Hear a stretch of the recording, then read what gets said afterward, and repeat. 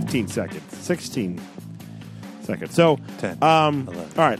I want to talk to everyone really quick. I can't really hear myself at all. Do I sound all right? You sound great. About two things that I think people should go and check out. Three things, but I'll let you just insert the ad from last week. One, our buddy Brian Kissinger has a book called Best Dad Ever.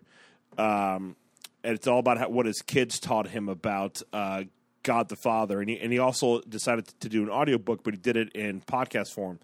So it is available on all podcast forms. Best Dad Ever, how my children taught me about God the Father, from our friend Brian Kissinger. It's really, really good. So I would recommend, especially if you are a young adult. I think this is a book, especially if you're kind of in that stage between post college and wanting, and you want to get unmarried, but you aren't married quite yet, or even if you are married, I think it is worth taking a gander at. So again, that is Best Dad Ever from our friend Brian Kissinger. It is a podcast and as an audiobook, and then in podcast form, and then it's also an ebook as well, and it's all free. That's awesome. Yeah, it's really good, man. I haven't listened to the whole thing, but I listened to the parts that he wanted me to, and I am going to. I think it's probably about like 15 chapters or so, and each chapter is about like 15 to 20 minutes in podcast form. It's really good. I really enjoyed chapter 13, especially just because I knew Brian during the period of time of his life that he was talking. Actually, I mean, pretty much all. I mean, I've known Brian for all the times that has been talking about, but there are different parts of it where I was more where I was directly involved in a couple of things that I'm talking about, or just I was around and a part of his life while that was going on. So like the conception of Brian's kids. I was there for it, hiding in the background. I was like, good job, Brian. What? Also, oh boy, good friend of the show, Kevin Hyder has a new album out called Ohio, and I love this because it's a Springsteen tribute album done in the style of Springsteen's album Nebraska, which is just really stripped down. It's just him and his guitar, and on the Springsteen album, it's actually my favorite Springsteen album, Nebraska, and it's about 10 of Springsteen songs done in that style. Kevin recorded it in his parents' bedroom, in his childhood bedroom, because the whole aura around Nebraska was recorded, I think, in '80. It's just very stripped down Springsteen, just like his guitar and a harmonica, and it's a fantastic album, and I really like what Kevin has done here. It's really, really good. I'll put the link into the show notes. It's called Ohio. It's you can buy it on iTunes or through Kevin's website. It's up on YouTube. It's up on the YouTube. It's up on Spotify. All the music stuff. It is very, very. I've been really excited about this. In fact, I was going to try to go to his house last week and drink whiskey and listen to it, but we were both super tired, and we were glad that the other one was tired, so we didn't have to do it. But now, would it have been better if it was done in his parents' bedroom? Yes, yes, absolutely. It's like this is like I think you should check. I don't know if you really like this style of music, but it's very Americana-ish or something very just like. There's something very Catholic about it that I love the Springsteen album that it's based off of. I love the songs that he chose, and I think Kevin's a phenomenal artist. So it's very good. Cool, man. That's awesome. If you're excited about my life, I am covered in putrid sweat because what did I do? What was that strenuous activity I do in the evenings? Oh, yes, I gave a talk, and my whole body is covered in sweat because I'm exuberant. And I gave a talk. We're doing this modified version of marriage prep, basically, to get all these convalidation people through and ready to rock and or roll. And today was, the first half was marriage and family in God's plan. And the second half was the theology of the conjugal life or conjugal faithfulness. So I talked about sex, baby. I talked about you and me. I talked about all the good things and the bad things that may be. Hey, can we talk about sex? Well, literally, when I introduced that part, I sang Salt and Peppers. Let's talk about sex. There you go. Insert commercial break here. Ba-ding. You ain't got no staff, no time, and certainly no budget to make creating compelling content for social media in any way a priority. So what do you do as a Catholic parish? Probably what most parishes do, and you just copy and paste things straight from your bulletin page onto your Facebook page. Man, that ain't no way to live. And yet, all the millennials, Gen Xers, and even grumpy, fussy baby boomers are online like 24/7, which means your church can be online like 24/7. And they don't just want you to have a presence online. They want it to be good, like really, really good. That's why CatholicSocial.media exists. You subscribe to them, and they hook you up with daily social media posts that you can personalize for your parish without their logo all over the stuff. You know, like when you illegally pull stuff from Google image search and it has other people's logos all over everything. Not that I've ever done that. I am as pure as the morning dew. CatholicSocial.media is a Catholic company with Catholic artists, designers, writers, and videographers coming up with the very best stuff for your parish. And you can look like a genius and save time and money. Head on over right now to try.catholicsocial.media. Apparently, the design nerds over there are big fans of catching foxes, and they created a free trial with the discount code FOXES for you just to try out their stuff and see if it's a good fit for your parish. That's a free trial with the promo code FOXES over at try.catholicsocial.media. Special thanks to CatholicSocial.media for sponsoring this show. All right, everyone. We got some questions from our good friends over at patreon.com. And I'm going to be real honest, guys. If you go to patreon.com/CF right now, again, that is patreon.com/CF, you will see that we have redone, well, everything on there. We've changed up all of like benefits of it, and we've even have a few cool things of this is what we're going to do if we get this high. Do you want to talk about that about that, Gormley? I would love to. So as you know, Luke and I are very busy and sometimes lazy. Hence why we hired Grace. Yeah, so Grace is going to help out for a few hours a week, a month-ish, and we're going to just take it as it goes. And she's going to help us be not so lazy. That's right. She's going to mail out our rewards for us. That's all I got, Luke. Voice to take it. Okay, so but here's the thing that I really do I want to talk about. So I think you guys will really enjoy the whole rewards part, because what we're going to do is we're going to change it to it's going to be less about content, and it's going to actually be more about building up a relationship with us. Do you want me to share on what they are, or we can just kind of say? I would love for you to. All right. So the $2 is that's our on the level. It's you want to give that if you don't want us to stop or anything. So we then have our $5 one, which is called At Least Catching Foxes Shows Up Most of the Time. You want to give it this level if you're happy that we exist, and it's important to you that really you want us and others to know that we do exist for the most part, and you will get you'll actually have a sticker sent to you from Grace. Then you have the $10 one, which is called I Need Well-Intended Yet Occasional Extra Content.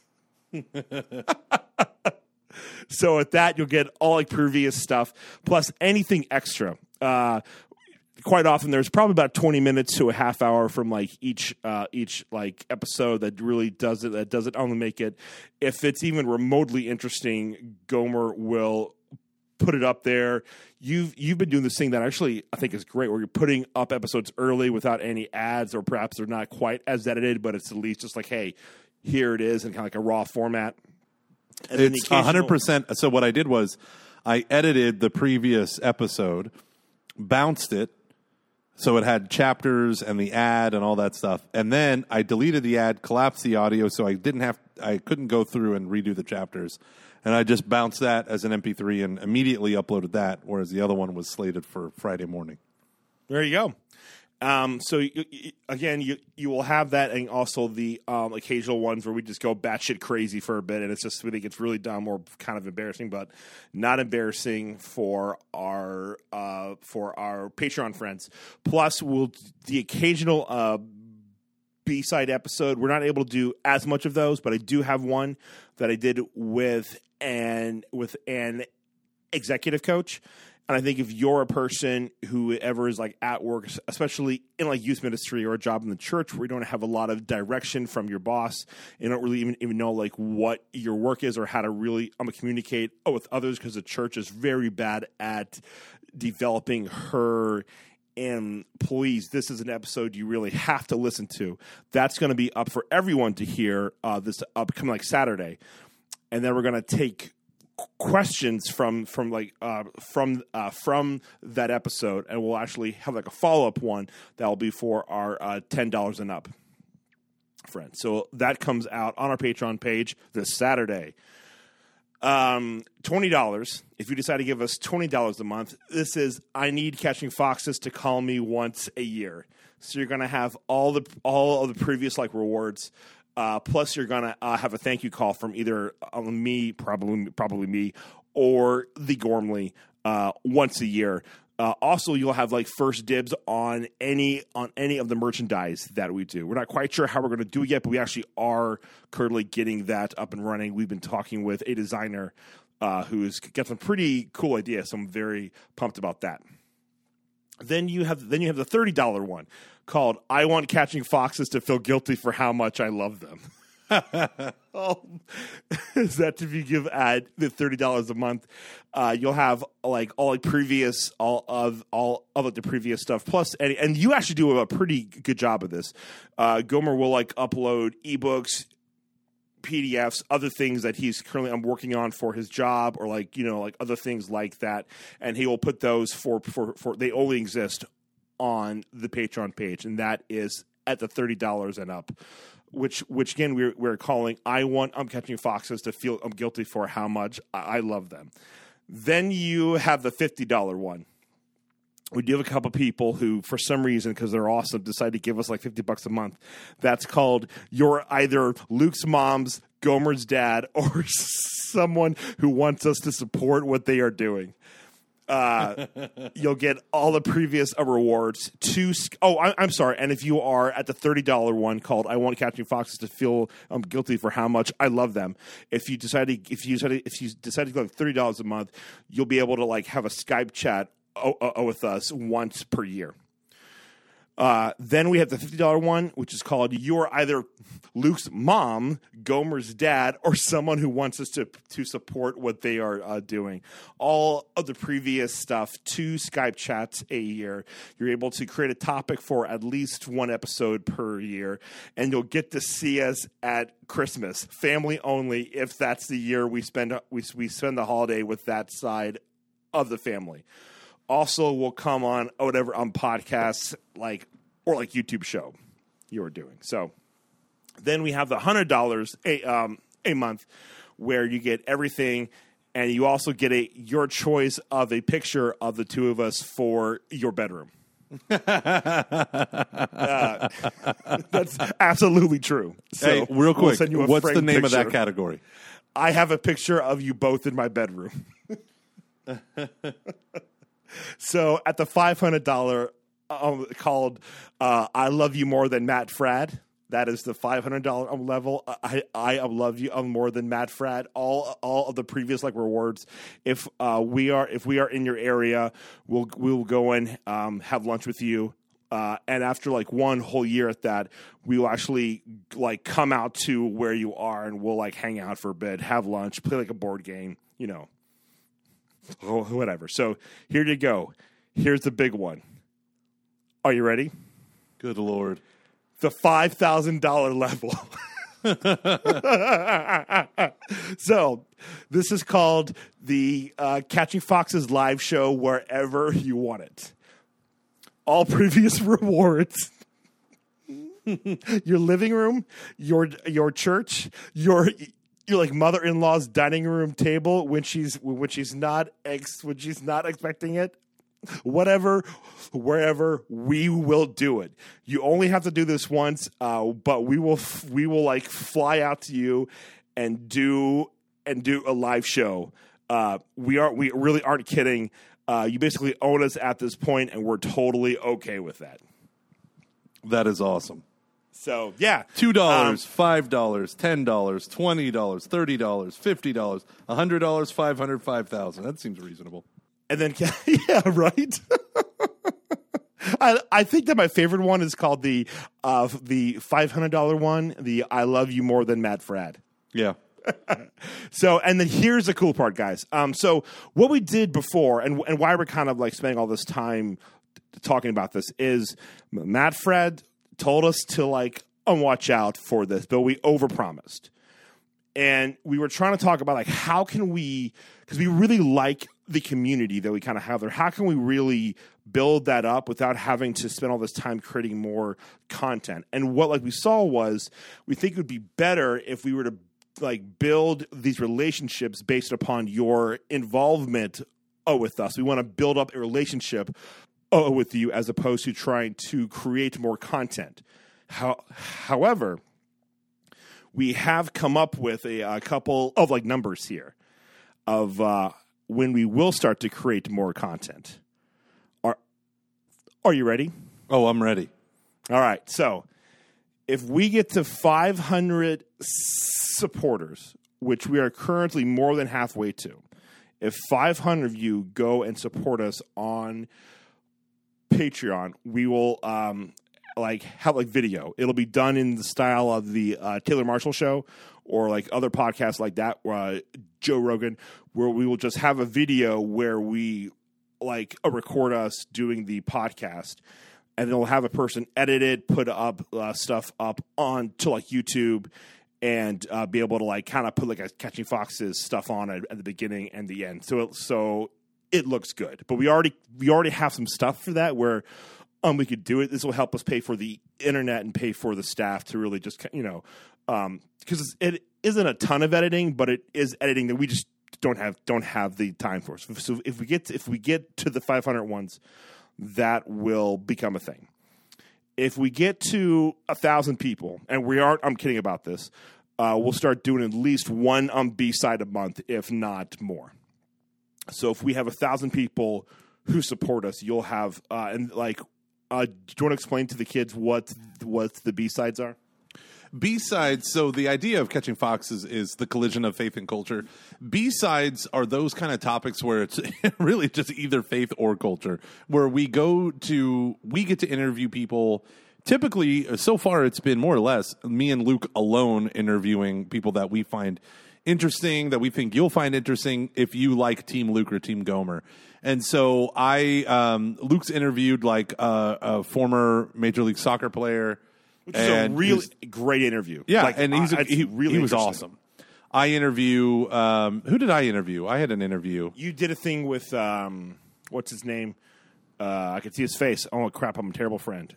Angry Catholic. Oh yeah, Joey. Oh, that sucked. We interviewed, and I know I was real, and I interviewed him for an hour, and there was just a glitch in the matrix, and I was like, "Huh, this thing must have stopped recording." So I hit record again, and then we closed out the last 10 minutes, and that's all that got posted. We interviewed a couple. We have a handful of B-sides that are up there, and they're cool. They're fun. They're fun, yeah. And it gives us the opportunity to do more of those type of things. So to be able to find, like Luke said, this. What did you say? He was a what coach? A career coach? Or what? So I speak with. I love how she says her first name, Carla. Carla Molina. She's going to be horrified that I said it like that, but she is a great executive coach who was over at P&G here in Cincinnati, and she's done some pretty amazing stuff, and she has worked with some very high, powerful people, and she's a phenomenal executive coach, and we have a whole chat about just like how to do work, how do you communicate expectations, how do you like set your like priorities, different things that we know aren't just things that you just know. It's stuff that you kind of have to be taught, and quite often in the church we aren't taught those things, and so we aren't as effective as we could be. And we have a really good chat about like just how to be better. That's awesome. I'm excited. Yeah. I didn't even know. I'm really pumped about that. And then that'll be up for free on Saturday. And then we will take everyone's questions from that, and we'll do another one, which will be for our $10 and up. So, and then if we get up to 1,000 people. If we get to 2,000 people, we will produce we'll start doing more stuff.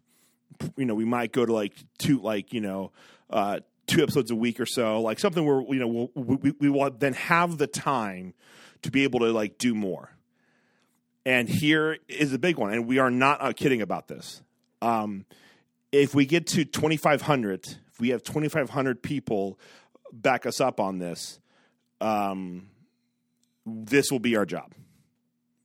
This is it. So we will take the podcast full time if we have 25 people support us per month on 2,500. 2,500. Yes. 2,500. Why? What do you think I said? You said 25.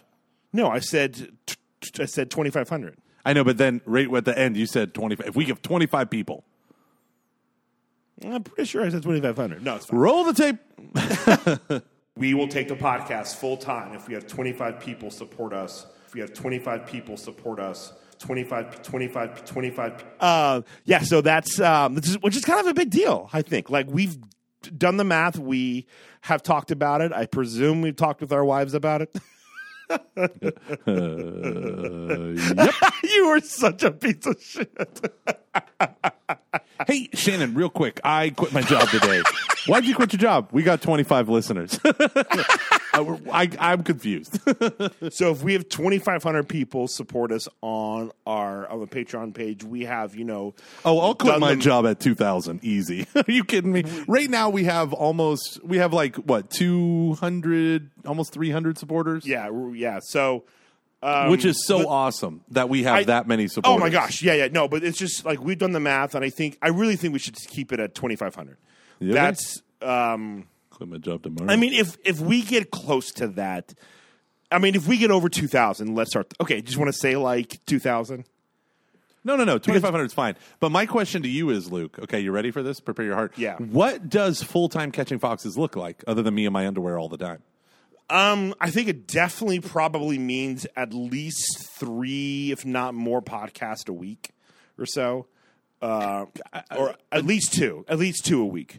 Do we even have content for that? No, you are the shittiest salesman ever. No, I can delete all this. I thought we were warming up. You are truly the shitty. I'm just kidding. I don't know why I'm being so hard on you today. I deserve it. No. I think if yes, absolutely. If we didn't have a job, if we didn't have real jobs and we were doing this, the idea is we can then research and take more time, because I think if you really look at a lot of our past episodes, the stuff that we find interesting are things that we have read about, we heard on other podcasts and stuff. And as we just got busier and we have less time to listen to more, so we'd be able to. That'd be our job. So we'd be spending, we could take 8 hours and just read stuff and listen to stuff and find things that we think are interesting, and then be able to start to talk about them at in our own I'm Catching Foxes way. Yeah. Okay. I'm picking up what you're putting down. And then I think we could then start, actually publishing stuff. We could then, I think we could do more catechetical videos, different things tons of different. I would to see us do more Catching Foxes content that we could really devote the time to. So that would be either small group videos. I don't know. You could have time to write more of your small books kind of stuff that you like to do, and we could be able to put that out there. different things like that. Like, we could probably do live shows, or do a little bit more creative. I really like the idea of doing a YouTube show. I love doing the Matt Fradd Show, and I think it'd be very cool for us to be able to talk in person, get it on camera, maybe get like one or two of our friends involved here and there. So, and if we have 2,500, again, that's 2,500 supporters per month, which to be honest, guys, I think it's pretty doable given what our downloads are. I don't think it's a preposterous idea. We could do this, I think, but I think that's what it would take for us to be able to realistically, say, hey, okay, we have the income now to be able to make this our jobs, and our wives won't lose their mind. And our wives won't lose their mind. That's a priority. Yeah, because and you guys might go like, well, that's very high. Like, why is that so high? Because that would be health insurance for like us and our families. That would have to the idea is that like, how can we have Gomer possibly travel less so he can spend more time at home and then devote time to doing stuff for like Catching Foxes, and we can kind of build Catching Foxes into this into a bigger brand. We'll always have the podcast. It'll just be able to become a bigger thing, and I think this is what it would take in order to make that happen. That's awesome. I'm excited, bro. So yeah, so that's over on the Patreon page, and we're not like saying so if we get to this by like 2 years from now, if we hit the 2,500, like we'll do it. Like it's not like we're trying to push this right now. We're just saying like when we get to this point, like this is what we need to do in order to make that reality. So yeah, yep. All right. With that, let's take some questions from Patreon. How does that sound? Yes. So we reached out to our Patreon listeners and we invited them, supporters, and we invited them to give us questions. This is the classic 10-minute topics, or when it's averaged at the end, maybe it'll equal 10 minutes per topic. Yeah.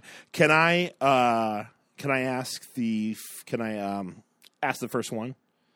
Yeah. All right. This is the most important one, I think. I wanted to make sure that we get to this. This comes from John D. I'm not sure who that is. John D. John D., who doesn't have a tribal tattoo and did not go to high school in Jersey, ask, why didn't Gomer contribute to us buying beer for $15.23? Again, John D.'s question is, why didn't Gomer contribute to us buying beer for $15.23? I clearly... For those of you that don't know, let me just explain really quick. 1523 was the number of our project house out at Franciscan. And John D., whoever that may be, asked, why didn't Gomer contribute to us buying beer for 1523? I did. How no, quickly you did we not. Forget. I have purchased plenty of beer. John D. and I by far bought the most beer. Yeah, well, when you bought it, I didn't need to contribute because it was already there. You hardly ever. I forgot about this until John asked that. He sent me a text going, "Check your Patreon." Like he asked me if I got his question. I was like, no, I haven't. And I pulled up the app. I was taking my dog out, and I looked at it, and my face just lit up like a Christmas tree and a boy by the tree who was so excited because I forgot about that fact. Lies. False news. Fake news. Whatever. False. Fake news. So Gomer says he bought beer. I'm here to tell you guys, no, he didn't. Then how comes my conscience is so clean? Wasn't that a great question? That is awesome. I got mad proof that respect.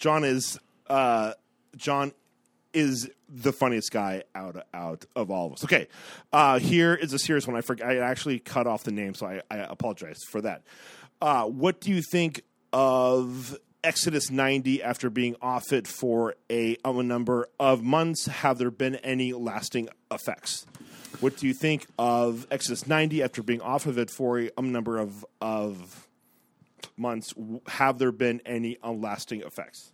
Number one, I love Exodus 90. I look forward to doing it again. And the group of guys continued doing the next thing, which is like you go through Genesis and you're going through, I don't know what they're going through now. But they have been meeting, but my wife works out in the morning right at that time. And she took off from working out on Mondays so that I could have my men's group. But now she's back on. I love Exodus 90. I occasionally still take the cold showers. I do mostly the fasts still. The prayer stuff, I mean, I do my own version of it. Like I read the Gospels every day. So I'm not just reading Exodus or whatever. I spend a huge amount of time thinking about, or not thinking about anymore, but it's like one of those things like when you give up food for a while, it changes your relationship with food. When you give up the internet for a while, it changes your relationship with the internet. When I started doing those things all at the same time, it created a lot of extra time, and I have not gone back to those habits as aggressively. Like YouTube. I was watching a ton of YouTube videos. I haven't really done it. Netflix, I like have to force myself to watch TV. I'm like, I literally have nothing else to do, and I'm not tired, and I've already done everything I need to do, and it's at 10 o'clock at night. I'll watch a comedy special on Netflix, and I'll watch it for like 15 minutes and be like, I don't take the same not mindless. I don't default to those things anymore like I did. And so and the men that were on Exodus 90, I love those guys. And I just got a text message tonight that we're trying to rearrange schedules so I can keep meeting with them. So yeah, all in, love it. Yeah, I think that you just kind of being from the outside in, and I mean, to be blunt, I've been one who's been a little bit like hesitant about the whole Exodus 90 thing. You have I've noticed after that there's this healthy detachment that you have that I think is really good about things that kind of don't matter. Well, like I haven't even looked at Facebook. Like neutral. I go to Facebook like maybe once a week now, and it's a problem when people for business opportunities try to reach me there. But yeah, it's weird. It really is. Like it just kind of changed my prioritizing with certain things. Or it brings my attention to things that I didn't have an attention to. Like there was a period where I was just snacking. And Exodus 90, you're not allowed to snack. And it's like, not allowed to snack? That's the weirdest thing. I don't snack. Oh my gosh, yes I do. And then so it just kind of hits you with things like that. So like today's Wednesday, I fasted for 24 hours today. So I went from dinner to dinner. And it was funny because it got really difficult around noon. And then it just kind of went away as I drank more water and just moved around.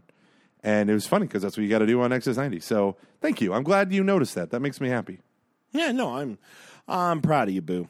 Oh, I'm proud of you too for making fun of it in the beginning. Does Brian Jones, no. He affirm you like that? So this is really funny. This is really funny. So I sent Brian Jones the episode of the Joker review where I reference him because he took me, and then I called him my work wife, and then that whore. No, he totally is. And he sat down yesterday in my office, and we were chit chatting, and he said, "Well, I am your work wife, so And so we started laughing, and I said, "Wouldn't that be funny if Father Tom comes in?" Because Father Tom occasionally listens. My pastor occasionally listens to the show, and every so often he'll just say a phrase from the show, and I'll not understand the reference because it was like last week's episode, and then I'll be like, from the podcast, and I'll be like, oh my gosh, yes, thank you. And I said to Brian, how funny would it be if he called me, or if he called you my work wife, or me your work wife? And I was like, I think that's the one thing he probably wouldn't do. No, sure enough, first thing today, he sits down in my office and goes, so I spoke with your work wife a few minutes ago, and I lost it. It was so funny. So funny. I love that time. Nice. Here's a really good question I actually I want to tackle. This is from Caroline. What advice would you give to a person who's getting their graduate degree in theology and is starting to wonder if they've made the wrong choice? She's asking for a friend. Well, I mean, it depends on how far along is she. Is she 3 credit hours? Does she have to do a whole bunch of prereqs? I caught up to my wife because she had to do a bunch of philosophy undergrad prereqs, and I was philosophy theology undergrad, so I didn't have to do this because I already had those. So if you're like 30 credit hours away from graduation, rethinking is fine. Ditching it is fine. You'll have those credit hours, and maybe it'll apply to some future degree. But here's the deal. Don't get degrees in subjects you're not passionate about, especially not advanced degrees. Or don't get those degrees if the cost is going to outweigh any benefit you're going to receive monetarily, even if you're not passionate about it, but it's part of your career. Like, I don't want to get a graduate degree in theology right now, but if I finish it, they're going to give me a bonus of $3,000 a year, but it costs you $50,000. Then don't do that. Like, don't, if you're not passionate about grad degree or monetarily, it's not going to help you. Then don't do it. Yeah, you know, that's kind of interesting. I think a couple of years ago I would have given different advice, but I mean, grad degrees are still absolutely a worthwhile. It's a really good thing to have. But as employment has now, bounced back incredibly, people are still underemployed, which is a whole other discussion. But we're not at the point. I mean, there was a period of time where post 2008, it was required to have a master's to teach history at a high school, and a PhD was preferred. Like, I saw that all the time, and that's not a thing anymore. And so I don't think having a grad degree and this is, I don't mean this in a blanket statement kind of way, but I think especially with within the church, I go back and forth about it because I don't know if it will make you as competitive as it once did, but I do think there's the thing to be said about. I knew if I was going to stay and working for the church, Jim Beckman told me it'd be good to have have my master's in theology if I was going to be doing this stuff. Yeah, no, I mean I'm right there with you, and I'm someone who has a graduate degree in theology after working for 3.5 years in youth ministry. I didn't need it for youth ministry, but I'm a nerd. I desperately wanted the degree. I had most of the credit hours done. I just had to be on campus. I couldn't do it distance learning. I wasn't doing it. And so me and my wife quit our jobs, moved to campus, finished it there, and then got married and moved to a different job. But I regret nothing of my graduate degree, but I also didn't have any student loan debt from grad school coming out, or if I did, it was minimal. I paid most of it in cash as I went along. So I don't, especially if you're working for the church and you're not going to see a massive bump in income, guys, it's not worth it. It's not worth it. When you do the cash flow math, it's just kind of like. I would recommend you watch Good Will Hunting for the amazing bar scene line where Matthew Damon says, like, he asks this guy who thinks he's better than Matthew Damon some, crazy obscure question about like the economy of pre-Revolutionary War Virginia. Mm-hmm. And he he's like, no, you're going to start off by saying blah, blah, blah, blah, blah. But that's only because you're a second year or first semester sophomore. By the time you get your junior year, you're going to talk about blah, blah, blah, because you're going to take Johnson as a professor, blah, blah. And he does all this stuff, and he goes, and the real thing is you're going to be pissed off at me because you spent $100,000 acquiring this education that could have been gotten for you with a library card and $1.25 in late fees. See, the sad thing about a guy like you is in 50 years, you're going to start doing some thinking on your own, and you're going to come up with the fact that there are 2 certainties in life. 1, don't do that. And 2, you dropped $150 grand on a fucking education you could have got for $1.50 in late charges at the public library. And there is a point where a lot of educational advantages, like actual practical can be got by having great conversations with people you respect who are knowledgeable, and by doing a ton of reading and research. I do think there is a thing to be said about, because I almost did an online MBA, probably almost 10 years ago now.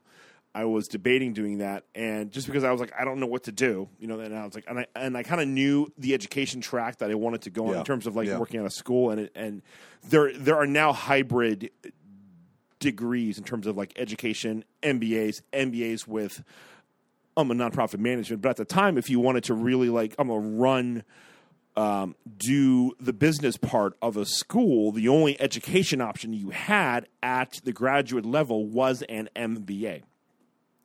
And I was talking with Uncle Wade about this, and he said that's a bunch of bullshit. Like, like he's this big executive, scary, and incredibly smart guy, and he's like, you get an MBA because of the network.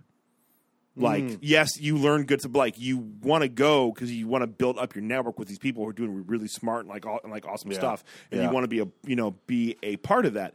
And I was like, that's a really good point. It's like, don't, but I do think, now, of course, I mean, I think he puts value on things that you do learn there, but he's like, that's a huge part of this is that. And I think within the church, that is a thing, but it's a thing that you can kind of get through other stuff. Yeah. Yeah, totally. So like I had actually, like earlier on in the podcast, I was actually recommended for a job by like a really good buddy of ours who I'm not going to mention his name, but he's a pretty big dude in the Catholic world here, and he's like, hey, Luke, I think you'd be good at this job. I'm gonna like put in your name for you if you're okay with that. I was like, yeah, absolutely. And like that's just because of just being active like on the show and different things. I'm like that. So it's actually really easy within the church to network. Like go to the conferences, even the ones that are dumb. Everyone that's there is awesome and loves what they're doing. And if you like, I honestly think if I wanted to get a job back in ministry, I could do it I could do it very easily, which sounds, and I don't mean this in terms of my like ego, but I know people across the country that trust the work that I do, and that I know I would hope they think that I've done a good job, and that would could help me get those doors open. That's because we had a late night chats out in DC at like 2 a.m. Yeah. All right. What's the next question? What are you thinking? What are you feeling? I like Kathy's. We can do the deeply faithful route. I missed Kathy's. Kathy Hecker. Okay, sorry. Kathy Hecker asked, who are some of the lesser-known saints who have worked in your life? I don't know if he's like a lesser-known saint, but I'd say Saint John Vianney has been pretty big for me. Did I get his name right? Yeah.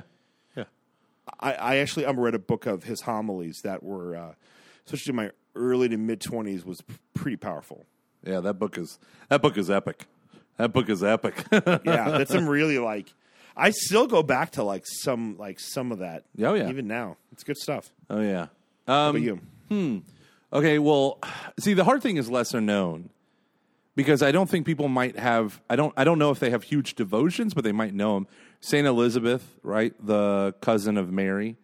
We were almost going to name Cecilia Elizabeth out of honor to her because I prayed a lot to her when my wife struggled in her labor with Kateri, and we thought we might lose her. So that was huge, and to the point where I thought we were going to name her Elizabeth or Elizabeth Ann. And my wife, when we got the ultrasound and found out it was a girl, they said, do you have a name picked out? And she goes, yeah, Cecilia. And we literally had never once talked about the name Cecilia. Shanna just gave it to her. But that was really important for me. Saint Tarsichius was a easy hipster. Yeah, I know, right? I knew him. I venerated him before he was famous. I venerated him before he was canonized. Saint Tarsichius was a 13, 14-year-old who was an altar server-ish of the time, and he carried the Blessed Sacrament from Mass to prisoners in Roman prisons and was murdered with the Blessed Sacrament. And I almost took his name for my confirmation name, and then my brother made fun of me, being like, do you think the bishop's going to be like, Tarsichius? And I was like, all right, I'll change it to Christopher. So there's that. Yeah, I don't know. You come up with something, I'll think of... I'm sure there's some obscure saint that I'm not thinking about. I don't really have, Fair enough. I can edit all this out. Don't worry. Let me think. St. Jude, but he's pretty well known. He's been my go-to guy for a lot of things. Patron saint of hopeless causes. It's called your 20s, everyone. Prayed to him a lot. I think he's one I prayed to for about the next step in my career when I was completely lost. And the very next day after I was done, I was asked to apply for a job at the Archdiocese. Oh, that's awesome. And you are a hopeless cause, so that makes sense. Yeah, no, seriously. I always used to lose stuff as a kid. I mean, he's not a lesser known saint, but like I love Saint Anthony. I'm trying to think.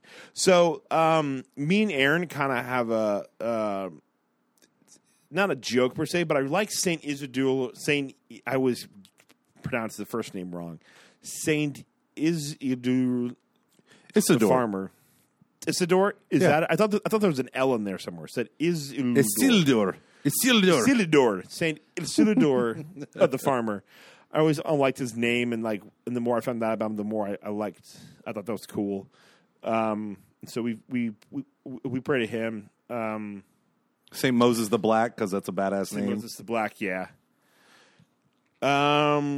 Think who else? Gosh, there's some early church fathers as I've been going through the office of readings. Bradley Barnes, we had on the show about a year and a half ago or so. No, actually, probably only about a year or so. He's a big fan of Saint Alfonso something. Saint Alphonsus Liguori? That might be him, yeah. And I mean, he's I'm sorry. Not all of us spend our time just he's a patron saint Scott Hahn of moral theologians. Yeah, okay. Not all of us spend our times in moral theology classes. Easy, Gormley. I can hear it in your voice. Oh, that guy is the lesser known. Yes, he is to most normal people. Well, actually, it's pronounced Alphonsus. The stuff that Barnes has told me about him, I really, really like. Nice. I'm trying to think if there's Servant of Gods or anything like that are kind of cool. There's a saint out in Detroit that was pretty sweet who was just canonized that my buddy Father Steve Blackston told me about a while ago. I don't remember who that was, but yeah, no. Yeah. I only like the big name saints.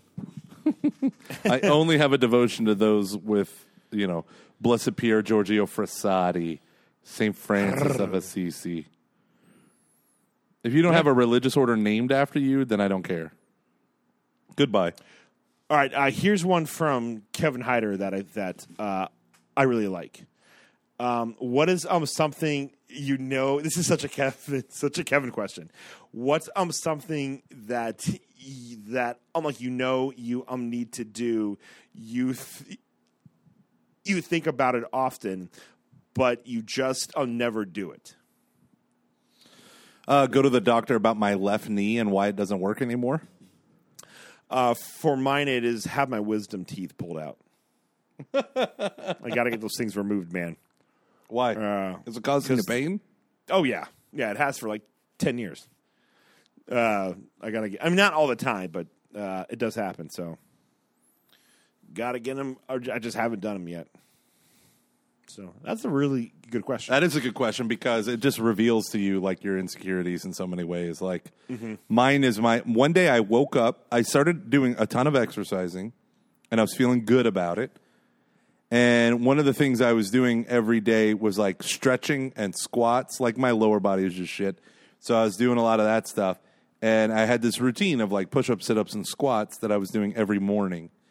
And one day I woke up, and squats don't really put a lot of... I wasn't doing weight, right? I was just doing a lot of reps. And it doesn't put a lot of... you're flexing your knee, but you're not using... I'm not putting weight on it. And I woke up one day, and it just had this slight, tinge of pain. And then if I ever put weight on it in a certain way, like doing a side lunge, it'll buckle and I'll fall down. Stabbing pain. To the point where I thought I had cancer. And so I started looking online... And people are like, I remember I was 36 years old when my knees started killing me. And I was like, oh, thank God. Well, that serves as a doctor's visit. I'm a broken man. No, you should definitely go and get that checked out. That's the thing, too. Your teeth, with me, I have traditionally kind of always had, my teeth have been fine. I'm like, oh, I'm good. And then when I was told I had to get them taken out, I was like, I can wait, right? That's kind of expensive. And but it's definitely a thing that down the you don't want it's a thing that you can kind of ignore for a bit, but then down the road will really screw you up. So yeah. You guys had a great episode on Catholic social teaching. So I have no idea what he's about to ask here.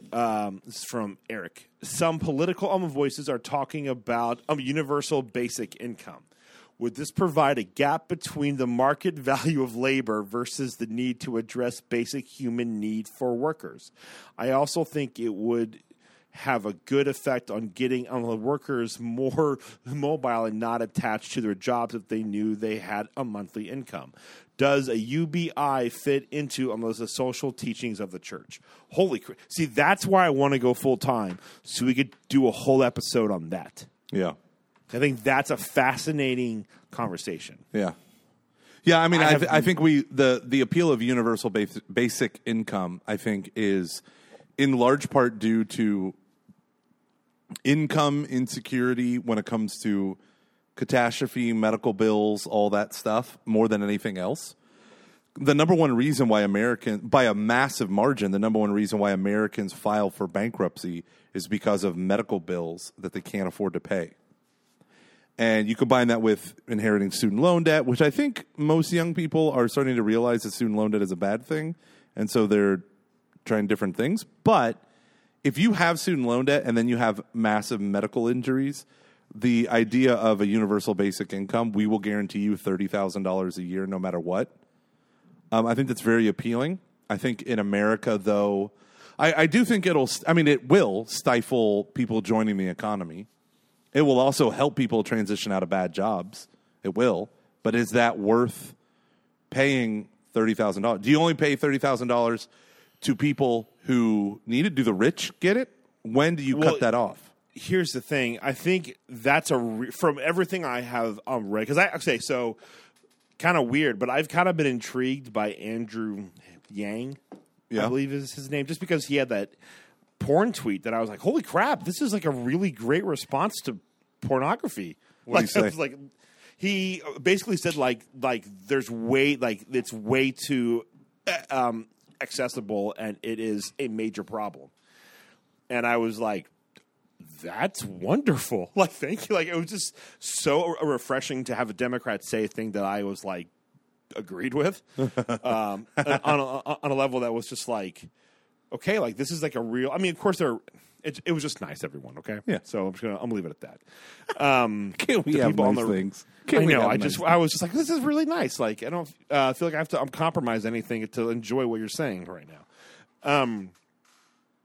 Which just happens to me on both the right and the left. Anywho, and he supports a UBI, but for him it's only like $1,000 a month or something. So which comes out to like $12,000 a year. 15 years ago, 5 years ago, I would have been absolutely 100% against this. As globalization continues, and as I start to maybe have a little bit of a deeper understanding of like how work honors the dignity of the human person, I'm not so sure that I am closed off to the idea as I once was. Basically, there's this podcast. I think it was sent to us by Roscoe, who we're going to have on the podcast here soon. I don't know why I called her Roscoe. I knew her in college. But were they talking about people like who have jobs where they're like, I don't really do anything. Yeah. And just like how like soul sucking that is, to where it's like when a push comes to shove, I'm in this like bloated company, and my job really serves no point. And it's just like, and how it like really eats them up inside. And their argument against it, which I was kind of a weird, hard left turn, was for like universal basic income. And they asked them, what would you do if you had this? Like some person's like, I would try to like open up this store. I would try to do that. And I was like, that's kind of like, but listen, I know all the arguments against it, and I agree with it. Like, well, what happens when you run out of money? And like, where do you get that money from, and how do you get that money? How do you decide who gets it and who does not? I'm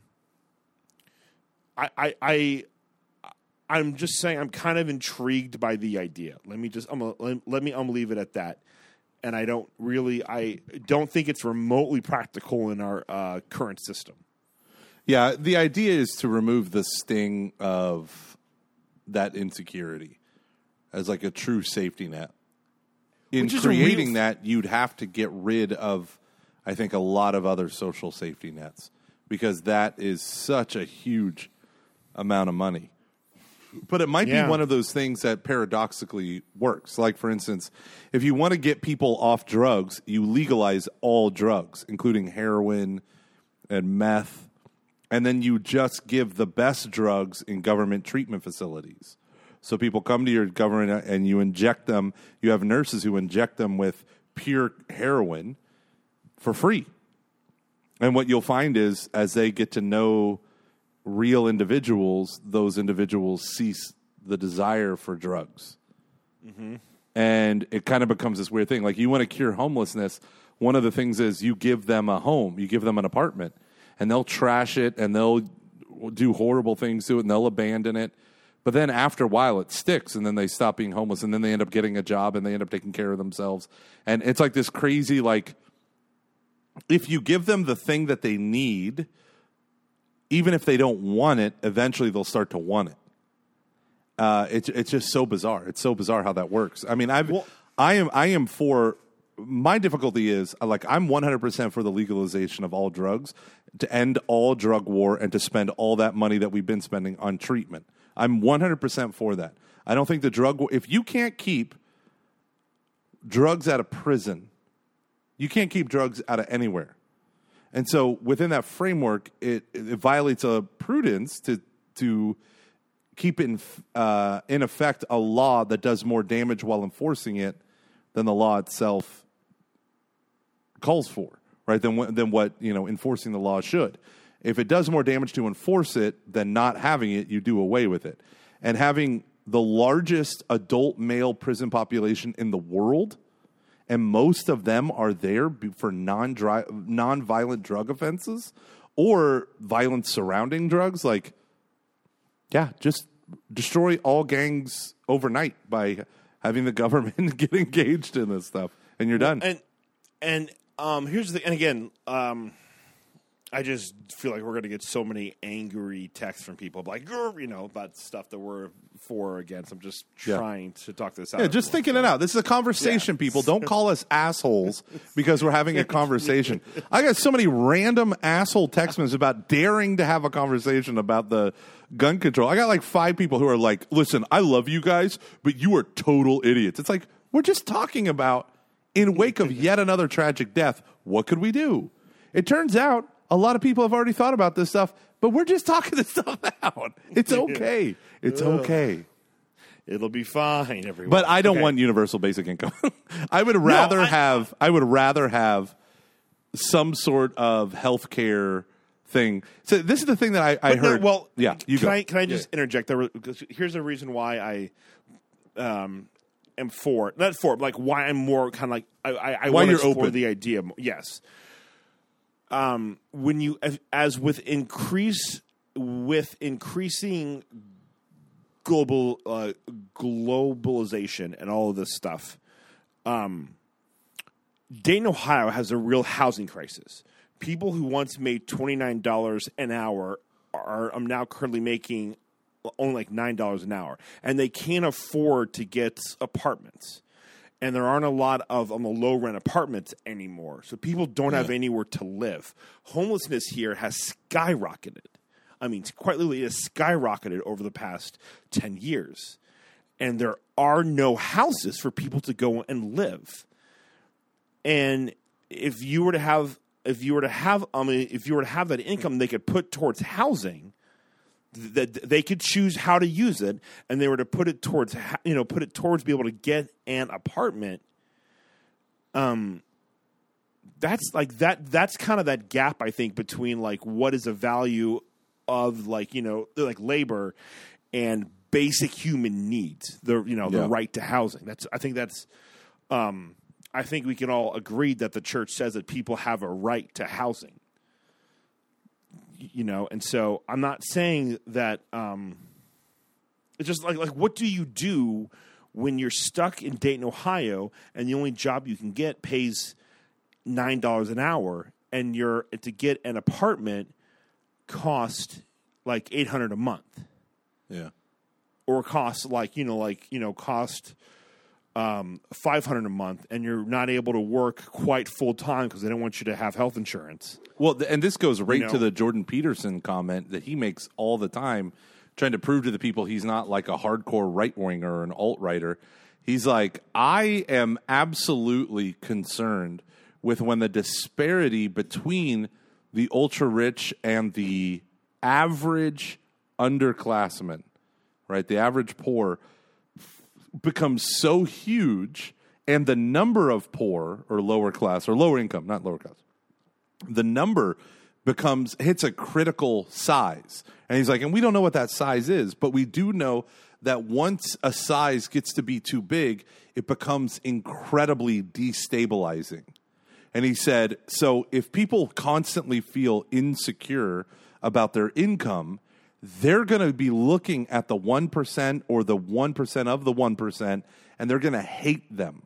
And they're going to go full Gotham City Joker on them because the societal unrest. So then he said, that's why I'm willing to entertain things like a free healthcare or universal basic income, because it would remove some of that anxiety, not as a panacea for the masses, but literally to prevent the collapse of the entire society. And I think there's a lot of truth in that. My other thing is, though, when we talk about healthcare being something, like, there are always effects that we can't intend, and there's a lot of issues with government-run healthcare programs all over the world that are touted to be the best. There are huge examples of horrific waste and oversight, and euthanasia being the most popular option, and now governments choosing who gets euthanized and who gets aborted, and that's horrific. But the other thing is, just think about it. I listen to this one capitalist guy who is like anti-government intervention and so much stuff, and he said, this is why I came around to government health care. He said, this is why. He said, because I have had too many conversations with people in corporate America who say, if I didn't have to pay for the health care for my family, I would XYZ. And in the United States of America, it's stupid, but our benefits are routed through our companies. Our companies pay for our health care. And so when we leave one company and strike out on our own, we have to COBRA, which is very expensive, or we have to find our own health care, which can be triply more expensive than it was. And there are a lot of people who who could survive on half their income, but not with no health care, no health insurance. And, that, for my family, it's probably $1,000. We probably spend about $1,000 a month on health care, meaning for me, it's free as an employee, but employee plus family is like $700 a month. And then our medical bills on top of that. And, please don't get me wrong. I don't think that if, one idea, if we were to have like universal basic income, would the cost of these things then rise? We're just in the exact same spot that we were, but everything is just more expensive. Yeah, and it very well could be. That could be, and I'm like, that's one of my concerns with that. Is like, if we do that, and that kind of, we don't have, or like, will we have less people becoming doctors because they're not going to be paid as much? Like, all that stuff those are very real concerns, because being a doctor is hard as hell and takes a lot of work, and there needs to be some type of like, there is this like altruistic vibe to it, I think. Yeah. But if you have a family, if it's not your sole vocation, if you're not like a nun or a thing where like, you're saying like, I have this vocation and my job is a part of that, and these other needs of mine are taken care of, so I can focus on this vocation to be a nurse, to be a doctor. That's very different than I've got 3 kids. I've got 4 kids. Yeah. I have a wife who has to stay home with the kids. I need to be able to provide for them, and I want to be a doctor. I need the money to do that, and to be gone the amount that you're gone, and to do you know what I mean? Like, so it's yeah. I think these are conversations that if we were to take, I don't know, if we were to try to like have them through the eyes of justice, prudence, and charity, would be much more reasonable on both, and way less political. But it feels impossible to do that, which that's the real tragedy. Well, and on top of that, I think, the principle of subsidiarity needs to apply. And in America, it applies in a unique way. It's supposed to. It doesn't really, but it's supposed to. So the principle of subsidiarity says, a higher power ought not to intervene in a lower power if the lower power can solve the problem, right? So if a family can solve the problem, you don't go to the state or the federal government. You let the family solve the problem, right? If communities can solve the problem, the regional government, municipality, whatever, you don't. And I feel one of the main problems is the United States is arranged in both a federalist and a nationalist way. It was not supposed to be nationalist, it's supposed to be federalist. So the beautiful thing is, for the United States government to look at this, it should constitutionally, it can come from any state if it's in alignment with the state's constitution. So, for instance, Massachusetts had what could closely be called a one-payer healthcare model. It's not universal basic income, but they tried to cover under Mitt Romney when he was governor. They tried to cover all of Massachusetts citizens with government healthcare, and it just got to be way too expensive, and they ended up canceling the whole thing, which could tell you a lot of stuff. But the whole idea was these states could govern themselves accordingly to their own principles. They could become experiments in democracy. And you could have Texas saying, tomorrow we're going to pay everyone $1,000. Everyone who's a resident of Texas, we're going to pay you $1,000. And that would be awesome because you could see how it works and other states could learn from it or adopt different models and different systems. I mean, food stamps exist almost as a universal basic income, but it's them saying, but we don't want you to spend it on drugs and Xboxes. We want you to spend it on food. So instead of giving you cash, we give you a voucher or a stamp that's only for food. And so that's where it becomes a little bit tricky. But anyway, I think even it's with that. Yeah. I just want to add that with that, and this is kind of, I think, one of the reasons why I maybe am like, so if you've ever worked at a store where you accept those, you know how difficult that can be. Like one thing that's I did. Typically, you worked at what was yours, Dorothy Lane? Over at Dorothy Lane Market. Yeah. And it was always it always caused a bit of a scene, not in a bad way, but just in enough. No, you're right. You're right. Always did. I'm on WIC. I got my WIC coupons, women, infants, and children. I got. Oh, hold on. I think I have. Yeah. I think I have my thing. Yeah, you're totally right. And it creates this level of like, you shouldn't be ashamed of that. It's okay. You're like a human being. You deserve help. You're fine. Like, but it's always a bit harder than it should. Than I feel like it should be. And there are certain things that aren't accepted by that. Like one thing being like feminine hygiene products, which is absurd. Like, so you're telling me that people who can barely afford to eat or can't afford to eat have to choose between like, can my kid eat and can I get tampons? Yeah. That's not. Come on. Like that's like, we can do better. Like we can do better than that, I think. The economical choice is a menstrual cup. Go on. God. Oh my gosh. Cut that part out. What happened to those stickers? They're either in the mail because Gomer sent them, or they're coming soon because Grace will send Grace them. will do a much better job of sending them. So she'll be getting them in the next couple of weeks here. So if you have to what take is over, the deal with Kevin Hyder's alternate question? I love it. Don't ask it yet. Okay. I want to wait till the perfect time. All right. He's been doing it for like months. Okay, Moira. I love everyone who's on Patreon. You should love Moira. Moira reminds me of a coworker that I have named Tracy.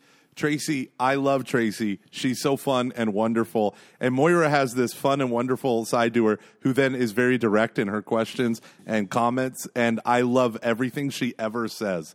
She fills me with joy whenever I see an email pop up like, Patreon, you got an email for Patreon, and it's Moira. And I'm like, yes! And she asks, if you ever had to take over a country, which country would you take over and how? Oh, my gosh. So I'm stuck between two countries, England and France. Okay. The English for their soccer, which you're allowed to call it's soccer there. Tons of people did up until the 1980s. I hate people who like it's football there. No, it's not. It was both for the longest time. Shut the hell up. So, anyways, England, or I just love France. I think France has a special place in my heart, and I would love to take over France. So I think I got to go with France. But England might win the day. Okay, well, how would you do it? With the English, any sort of force, because they just are so weak now. No, I'm kidding. I have no idea. They're not weak at all. They would destroy me. How would I do it from a military standpoint? I don't know. What would I don't know. I'm sure she's not actually looking for strategy. I'm sure she's looking for hilarity. I know. But the hilarity is in our attempt to come up with a military strategy. Yeah. What? Either one of my kids fell out of their bunk bed or Noah has to pee and he jumped. But I just heard my whole ceiling just went boom. And my boys are right above me. Okay. It would be funny for us to describe militarily how well, first of all, I would lay out my artillery. Well, you have the flanks, you see. The flanks. A classic pincer move. And no one can stop the cavalry. I would mow those men guns. down. Oh, man, if I had to take over a country. So you want to invade a country that you like and you just want to spend time there. But probably your invasion I want to own it. Okay, so you don't want to just militarily dominate it. You just want to be king there. I want to be I own England now. I'm going to go and watch all the soccer I want. See, I have losers. And just give me watch some bangers Liverpool and mash. Dominate everyone. Yeah, I'll be I want to see the Gingham Press. I would use. I would definitely have the dun dun dun dun song playing while I'm, on top of a tank with a scarf on and some old tank glasses. Yes. That or I Want to Rock playing as I enter in to take everything over. What is I Want to Rock? What is that? I want rock. I want to rock. Oh, I thought it was going to be Rock and Roll Part 2, like in the Joker. Do do do do do do do do. Hey, do do do do. Do you know the guy who huge sex criminal? Huge sex criminal. Yeah. Man, Moira, I don't know what country. Okay, so I'm just going to say this. If I had to take over a country, how? Okay, I would take over the United States of America. I would take over my own country, right? How would I do it? I would make wild promises I have no intention of meeting. I would use lucrative contracts in order to pay off my enemies and reward my friends. And then I'd kill people who oppose me. Ooh. I kind of already do that in the church. It's a little dark. Oh, it gets a lot darker when you find out what I do to Guam. I let them be free of all U.S. military bases. Are there any other non-European countries you'd want to take over? I mean, Chad, just because I like the name. I'd like to go to Chad and just require all the men to be renamed Chad. I think it'd be fun to own Australia. Ooh. Because it's just a big island. Yes. And it's just that's mine. That whole thing's mine. That's mine. I've got What do you think about it like a tropical island, like American Samoa? They're yeah, good but people. what are you going to do with that? You're going to hang out. You're going to be living the beach life. # beach life. Japan, you got Mount Fuji there. Doesn't look like the like Japanese Houston. are crazy. Yeah, crazy awesome. You seen their women? Yeah. Have you seen their cartoons? Do you want to go and take over a place where they sell used women's panties and vending machines? That's Japan. Oh, shit. That's dark. Yeah, I didn't know Japan's a that. weird place, man. We're like of an Asian country. I really like Thai food. Yeah. So I hear you. Thailand, assuming it comes from there. But good Chinese food though, good real Chinese food. So not like Shenzhen, but inland China. What is that'd be wrong with cool to own. Shenzhen? It's just way too new. It's just way too new and modern. I'm sure you can find great. I want the Chinese food cooked by the really old grandma who somehow wasn't killed, and he's like passing on the family recipes, like of the stuff that like the kids in the dorm, especially the girls, would make. They're like all of their family recipes was some of the greatest food I've ever had. The best beef I've ever had was made by the Vietnamese kids. It is ribs that I was just like, this is just, to this day I wish I had gotten that recipe. They used to make me extra, and I would like always be walking out to if I was not on duty, I'd be about to like head out to the bar and just get real drunk. It was great, and but they would be there and they'd be like, "Hey, what's got?" And I'd be like, "Yes," and then I would eat for a bit, and I'd be like, "All right, I gotta go." They'd be like, "Have fun," I'm like, "See ya." I mean, they didn't know where I was going, but That was beautiful, Luke. Thank you. that beef was so good. Okay. What any African countries, or is that kind of like, ooh, maybe we just... No, I said Chad. Oh, Chad's in Africa? You know what? Maybe forget. maybe Somalia. Like take over Mogadishu. That'd be fun. Horn of think- Africa. Egypt would be cool. Ooh, no, Egypt. And then you do a limestone quarry and you rebuild the 3 pyramids of Giza with limestone on the outside. That's how it was originally done. So the pyramids of Giza were pure white. Did you know that? They're pure white. Wild. That's why you can still see the top of one of the pyramids of Giza looks like flat stone and then everything else looks like small brick. It's because they perfectly fit the flat stone and the rest have just decayed over time. But can you think about this? At the time of Jesus, the pyramids were still considered ancient. That's crazy. It is crazy. That's crazy. 1,000 years before the birth of Christ, the pyramids were ancient. Like, what in the what? What happened in Egypt? Honestly, I need to know. Aliens. That literally, one of the first questions I ask Jesus is like, all right, Jesus, lay out for me what really happened in Egypt. We don't know. I know we don't know. I need to know. He's going to be okay, like, well, first we were the Atlanteans, and then it sank, but we all moved to Egypt. Okay, so here, well, really quick, I have 2 quick thoughts on that. One, if I was in control of Egypt, I think on every other Thursday we'd have to start the day with I just put like speakers everywhere and Blair walk like an Egyptian. Absolutely. Absolutely. 2, the thing, you know how like as a kid, if you grew up in a Catholic home, you ask like 1,000 questions, and your parents are like, you're just gonna have to ask like God that whenever you go to It's heaven. a mystery. It's a mystery, yeah. I was like, it's not a mystery. Just do some science. No, I'm just kidding. I want to know exactly what killed the dinosaurs and what that looked like. I believe it's pronounced dinosaurs. Dino DNA. Fit the holes to fit in the code. Whew. Hey, Luke, I got a personal question for you. How many roads must a man walk down before he becomes a man? 7. Exactly. All right. I love to hear some discussion on marijuana use. It's now legal in Canada, Canadian here, and I know it's legal in a number of states. It is legal statewide, but not at all federally. There's significant varying opinions on it, even with Catholic circles. It's a touchy topic because people get defensive about it. Thought. Smoke weed every day. Smoke weed every day. Okay, so I actually, it's kind of funny. I was talking to a good buddy of ours about this about a month ago or so, and I was like, oh, he has a different opinion than me, and he's very cool and smart, so I'm not going to go down this road yet. Okay, so like clearly the church teaches that drugs are bad. It's somewhere in the catechism, I forget where, but they never really they don't like address specific drugs as far as I know. Correct? I mean, the catechism, yeah. So I don't know if the church has ever come out and said that marijuana is a bad thing and you should not do it.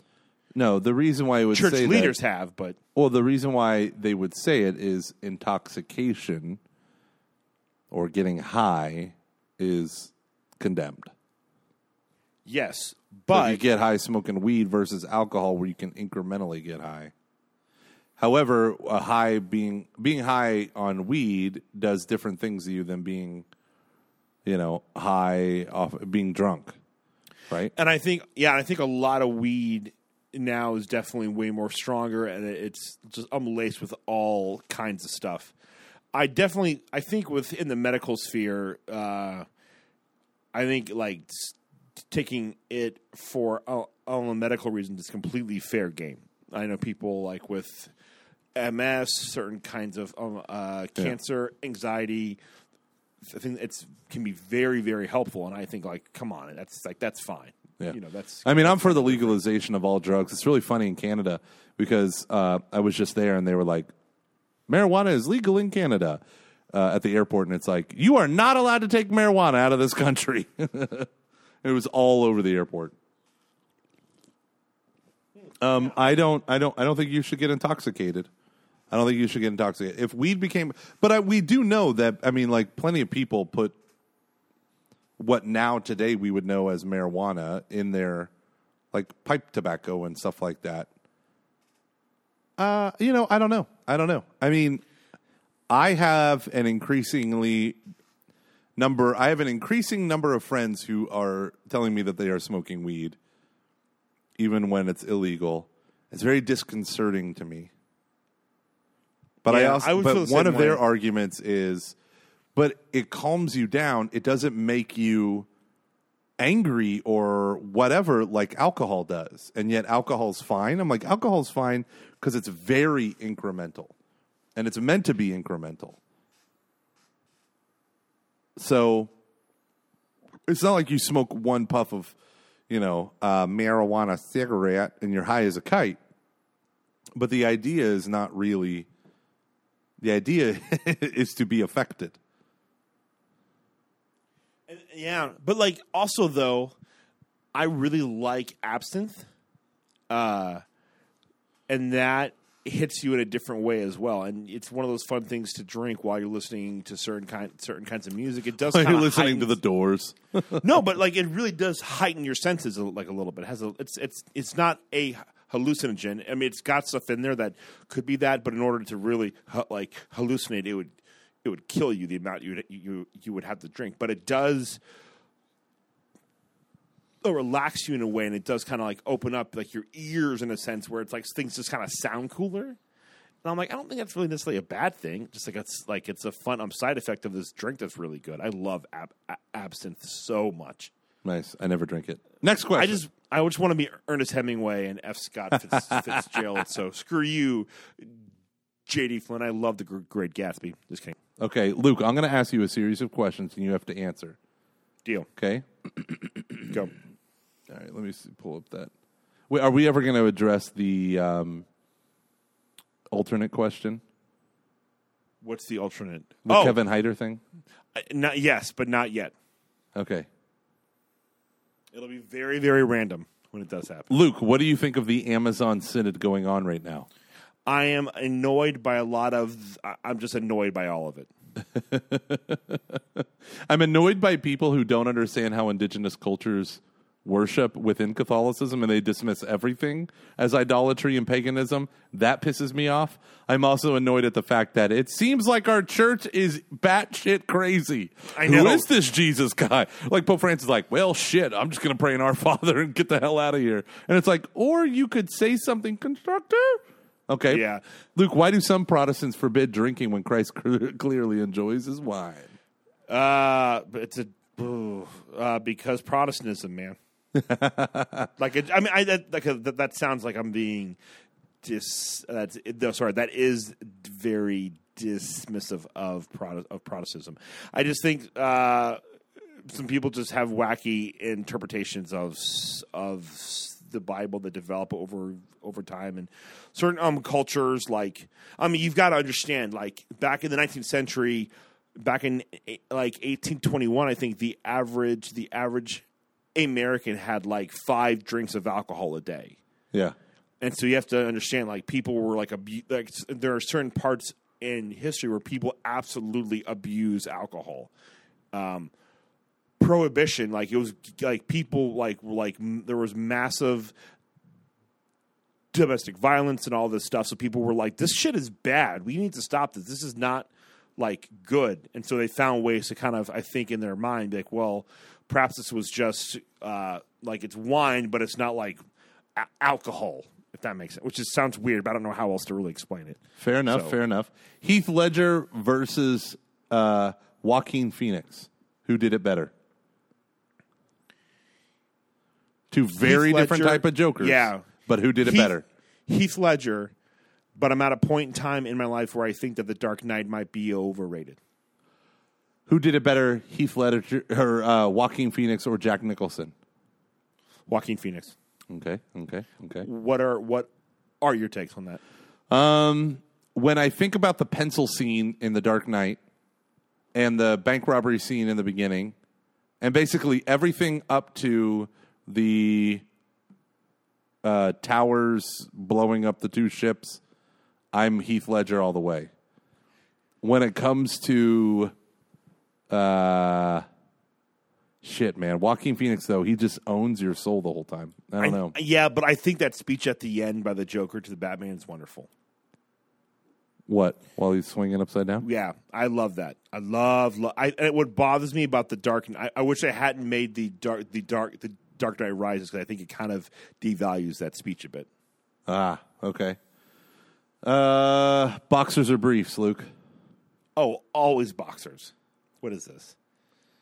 This is weird. Why not both? I do boxer briefs exclusively.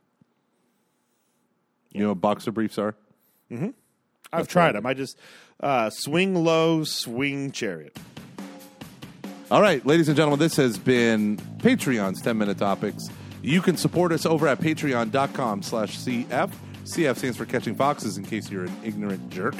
Luke has gone through and completely updated all of our Patreon tiers. They are hysterical. When Luke read them to me over the phone like a month ago, I was in tears laughing. And then last week I went online and I was like, hey, I finally got to log into Patreon.